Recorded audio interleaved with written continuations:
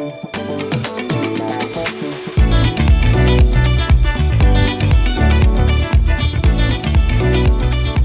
here for the All Peoples Equipping Podcast. This is Kendall, and I'm so excited to introduce to you my friend Frankie O'Rourke, coming all the way from Oaxaca City, Mexico. What's up, Frankie? Hi, it's good to be here. I think you might need to give us a Spanish greeting since your Spanish is so excellent. What would you like to say in Spanish today to start our podcast? Oh, man. What can I say? Good morning. I'm happy to be here. That was in English. Well, yeah, but I gave you the preview. Buenos días, estoy feliz de estar aquí. Beautiful. I had the opportunity to be with Frankie and his family this summer and just see what God was doing in Oaxaca City.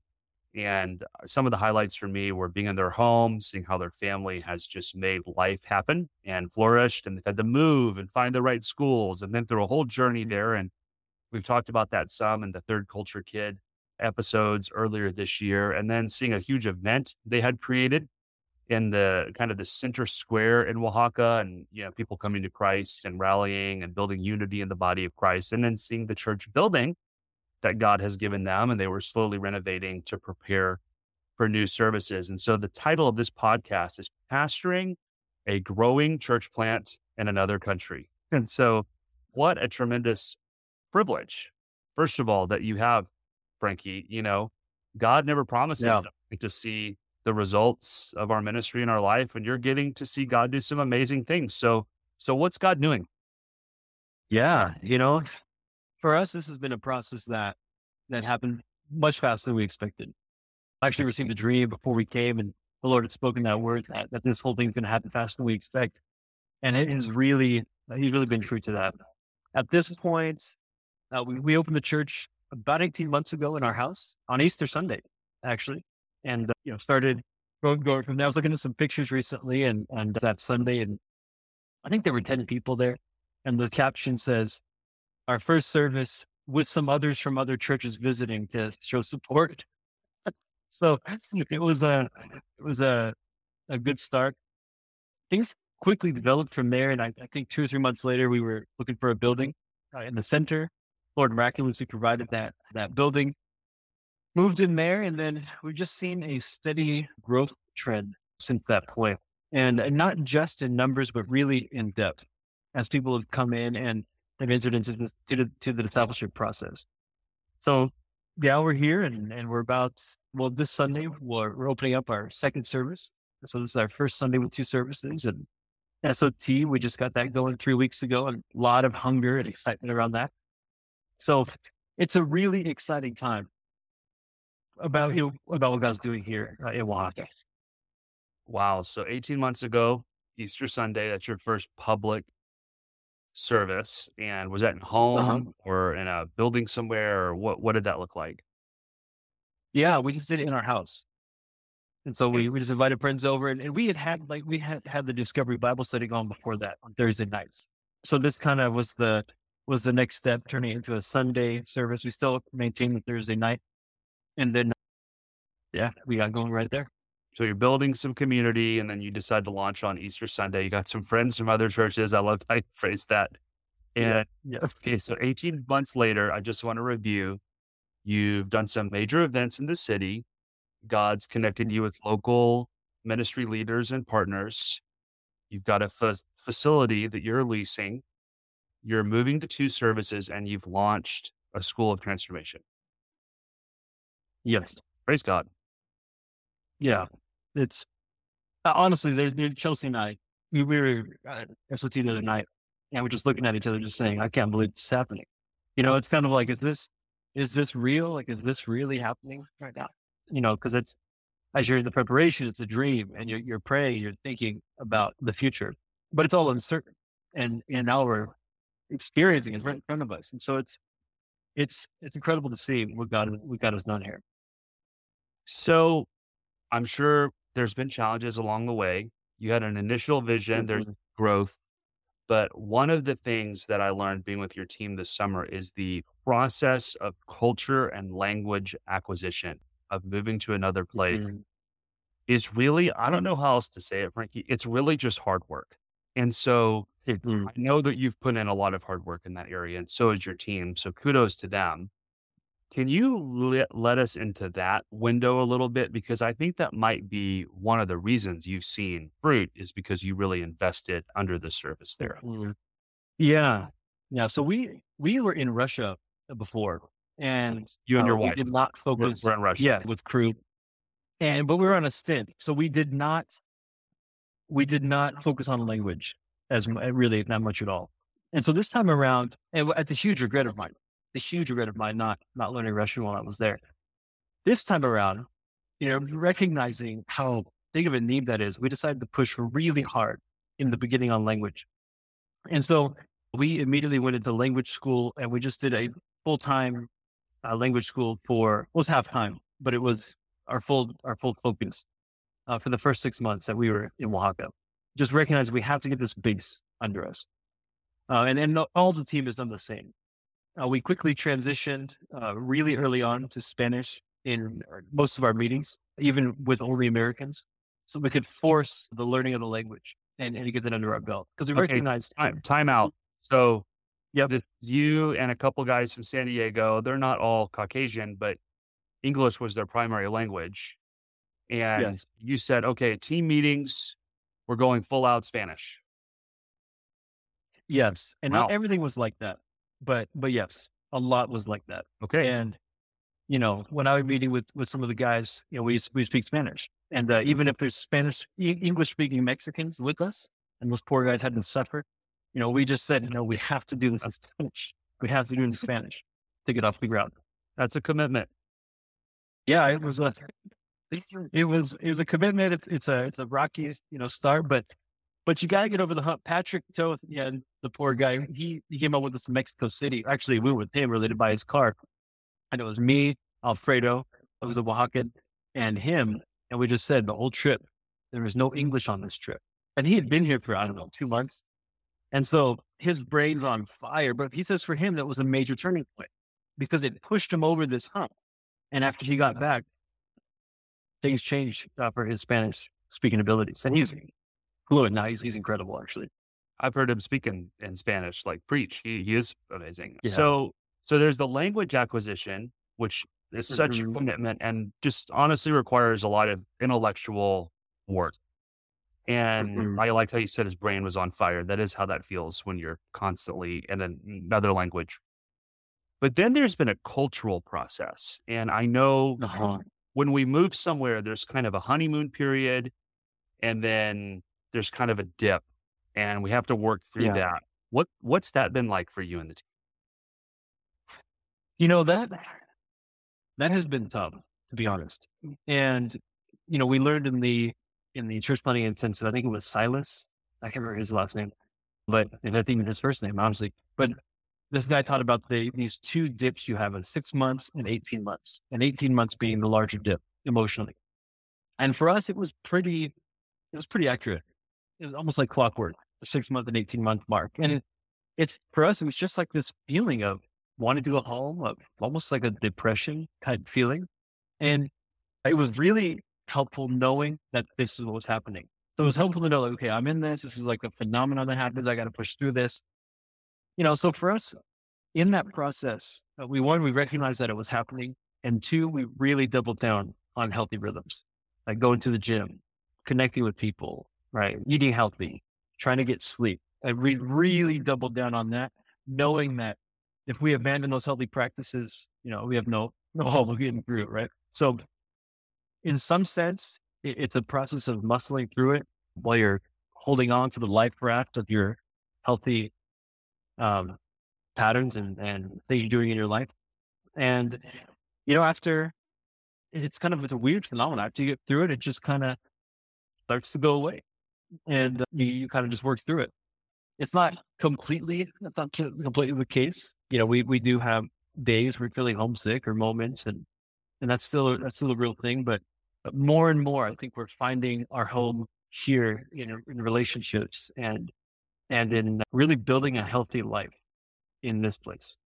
Well, like any psychological process, whether it's grief or transition or whatever, knowing you're going through it makes the world of difference. And it sounds Yeah. like Yeah. that awareness of even 6 and 18 months, there's going to be these moments of disorientation that really, and then of course, I love how you doubled down on your personal disciplines. That's so essential during times like that. Okay, so enough with the challenges. Let's talk about some of the opportunities. So I think there's been 3 or 4 major decisions that you've had to make recently. The first major decision was pulling on Mexican leaders into your staff and team. Mhm. And that's been big for you guys. And a lot of foreign workers never get to that point, maybe due to culture or other issues. How did you make that decision? Yeah, that's a good question.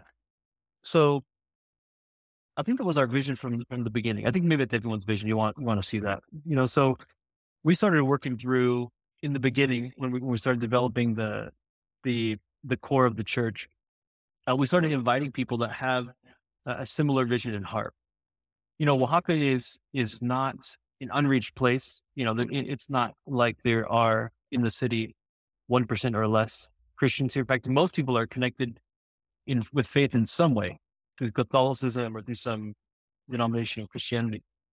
And so there's a lot of people that we found who are not thriving in their existing church, especially after the pandemic, and are just maybe just floating, and who are really wanting to serve the Lord and have some background. And so the Lord, it looks like, just connected to some of these people that were ripe and ready and just wanting to advance the kingdom.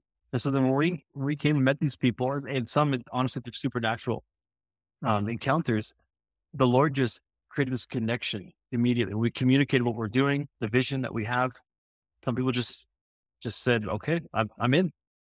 And so, we invited them into the church, into our Discovery Bible study, and then probably honestly weeks into starting our service, we realized that we needed some kind of core, recognized core.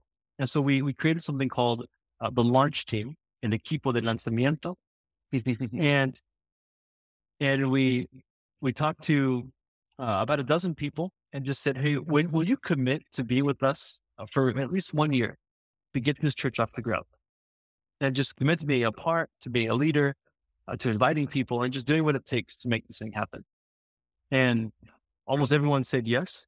And that was really our core, practically the whole church at that point. And that was our core. And then as this thing moved forward over the year, people came and went depending on like circumstances. And at about a year in, but maybe a little less than that, the commitment for the launch team ended. And then we extracted out a more substantial leadership team that was really what we're calling our staff team. Mm, love it. So there was a moment of opportunity to say, "Hey, we have a core now. It's time to expand. We're calling this a launch Uh-huh. team." Yep. And you made that commitment clear, and people jumped in. And obviously, with that commitment, included local leaders. Okay, that was a great waypoint for you. And I've met a lot of those leaders, amazing people, by the way, that God has Mm. connected this Yeah. church in Oaxaca. So then eventually you decide, okay, we're actually going to do public services. And we're not Mhm. just kind of an Easter service in a house, but we're going to go find a facility and go down that road. Tell us about that decision. Yeah. So really this came about by necessity. We saw the growth trend and we realized that we're going to outgrow this house in a matter of weeks. And Okay. so, we wanted to find someplace central to open the church building. And the Toast had been praying for this neighborhood called Halatlaco. And so they had felt led there through a dream, actually. They've been doing prayer walks around there. We went down there on a Monday morning just to look around to see if anything was available. Didn't find anything that morning, but in the afternoon, we had an appointment with a real estate agent to Mhm. show us the place. The Lord opened up a door there, and in fact, the owner of the building was in the back in an office and comes out and just says, "The Word of God lives, all for the glory of Christ." She's like, "I want a church here." So we said, "Hey, where can we sign?" Good start. And yeah, and so we started renovating that, and then with the team come down from San Diego to help a lot with that. And and so then, yeah, we just moved in there as soon as we could, and continued on. Wow. Awesome. And I'm sure your culture and language acquisition has really paid off doing those kinds of negotiations and getting to Mm, know those kinds of people. Okay. So then obviously our goal isn't just to have services, but we're trying to disciple and deploy people. So eventually mhm, you're like, okay, time for a school of transformation. So mhm. tell us about that decision. How did that come about? That's a big responsibility for you. As I learned, you're not only pastoring the church, but for this year, you're also pioneering the Mhm. school. Big time commitment. Explain that to us a little bit. Yeah. So after, I would say it's maybe 6 to 8 months, right, in the new building. So we're talking, Hmm. 6 months total, I think, after the church was started, and we realized that there's a huge need for discipleship, and for people also to understand the DNA and the culture of all peoples.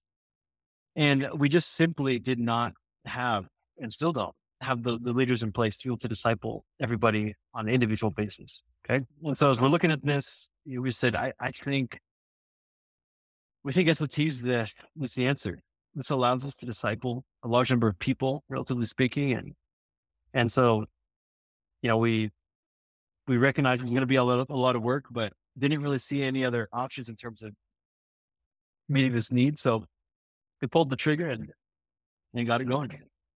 Great. So it comes out of the need to disciple and invest in your leaders. So you've launched it recently. How's it going? It's been fantastic. So we just had our third week last night, our Great. third night, and yeah, a lot of hunger, powerful ministry times. It's it's going better than we expected, I think, honestly. Amazing. And will you do an outreach and some of the other kind of fundamental SOT related programming?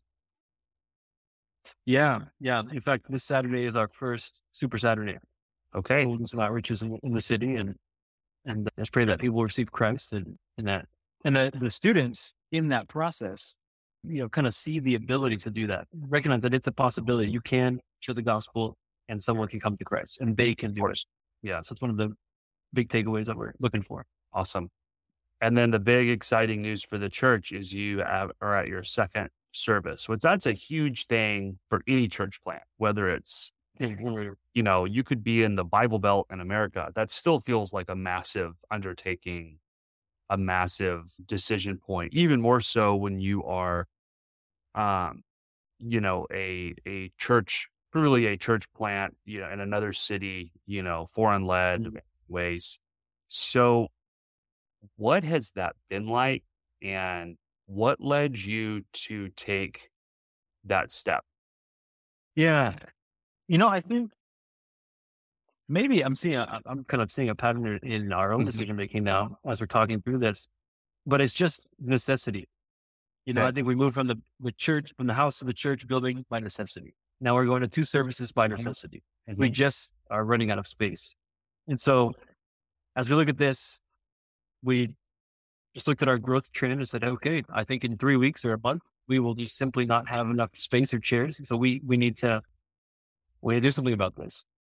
So that the most natural step was to go to two services. And, it's a lot of work, done a lot of preparation and working with teams, recruiting more volunteers to get things in place. But overall, I think we're pretty excited about it, and a lot of positive benefits. Allows volunteers, for example, who are serving in one service to attend in the next one. So, but yeah, necessity. I guess they say necessity is the mother of invention, and maybe that's true for church planning too. And, if you'd imagine doing this in the United States, how has that been different? Have there been cultural or other related things you've had to work through? How did you communicate that to people? I'm just curious, like, about that waypoint. Yeah, that's a good question. I don't know, honestly. I don't know if Mm. it would have been different in this case. Okay. We just announced a month ago, hey, we're switching to two services because of too many people. And so here's the times. Let us know which one you're coming to. And that was pretty much it. So there was not a lot of build up or lead up to it. And so I'm not sure. I've never done it in the States. Gone to two services in a church. So maybe I'm missing something, but I think I would probably try it the same way in the States as well. Well, when I'm hearing Frankie in these 4 different decisions, the launch team, the launching a service, the school, and the second service, yeah, it's necessity. And the word that I would use is momentum. And I think the big lesson here for church planters is when you have momentum, keep moving. And Yeah. and the thing that we are always challenged with as leaders is to make sure that that's healthy momentum. So that's where we have to have our selfish ambition in check. We have to be pressing into team life and developing healthy relationships and working on our EQ and, just all the different styles of relating that we all have. And then that's where we want to, do things like spiritual life assessments and, more depth opportunities to make sure people are growing spiritually. But do all that and keep using the momentum that God is bringing you. It's kind of Mhm. the image I have is, there were just times when Paul would go somewhere and he would be there a couple years. And I think that's because, okay, the momentum just continued to move along and increase. There was the definition of momentum I looked up is increase and the rate of development of a process. And as long as it's increasing and the rate is going, we do need to keep building structures and systems around that momentum to sustain what God is doing. And then what a blessed season, that you're in. And so I Yeah. just want to affirm your leadership in this season. And I also just want to affirm it as a testimony for church planners. Like it is possible to plant a growing church in 2023. Then you do the personal work and the hard work of prayer and then culture and language acquisition. And I see how you've deeply invested. Mhm. So I want to affirm that. Yeah. Any final thoughts for Thank you, me? Kendall. Any final thoughts? A few things. I would I'll emphasize again the need for the healthy rhythms and to really focus on that. It's including on those bad days. I mean, you need to take days of rest, but you got to keep the healthy rhythms up. I think another thing to master or to get better at is emotional regulation. There are just a lot of ups and downs, a lot of ups and downs. Some like the 18-month thing that just happened to you. And it just kind of comes out of the ether and you're like, what is this? Somebody just wake up in the morning and just like, what am I doing here? And so, or you show up to church on the any given week and half the people show up and you're thinking, oh no, like I say something last week. So there's just a lot of emotional ups and downs and being able to regulate that and bring that before the Lord and maybe take a walk or go to the gym, whatever you do to be able to work through those in a healthy way. I think is a very important skill to learn. Another thing I think is go after the low hanging fruit in terms of staying healthy. For example, keep your support up. Don't let your support drop down too low. That's something that kind of happens in the background, but you feel the effects in the foreground at a certain point. And so, keep the support, keep it up. And it's hard, takes a lot of work, but really makes a difference in your longevity. So, and other than that, I think honestly, a lot of this is as I think about our process, how the Lord brought the the team together and all these different pieces. It was truly a miraculous thing. The way he connected us with nationals here who have the same vision. Uh, it was from my perspective, the biggest miracle has been the building of this team, and God was the one who did it.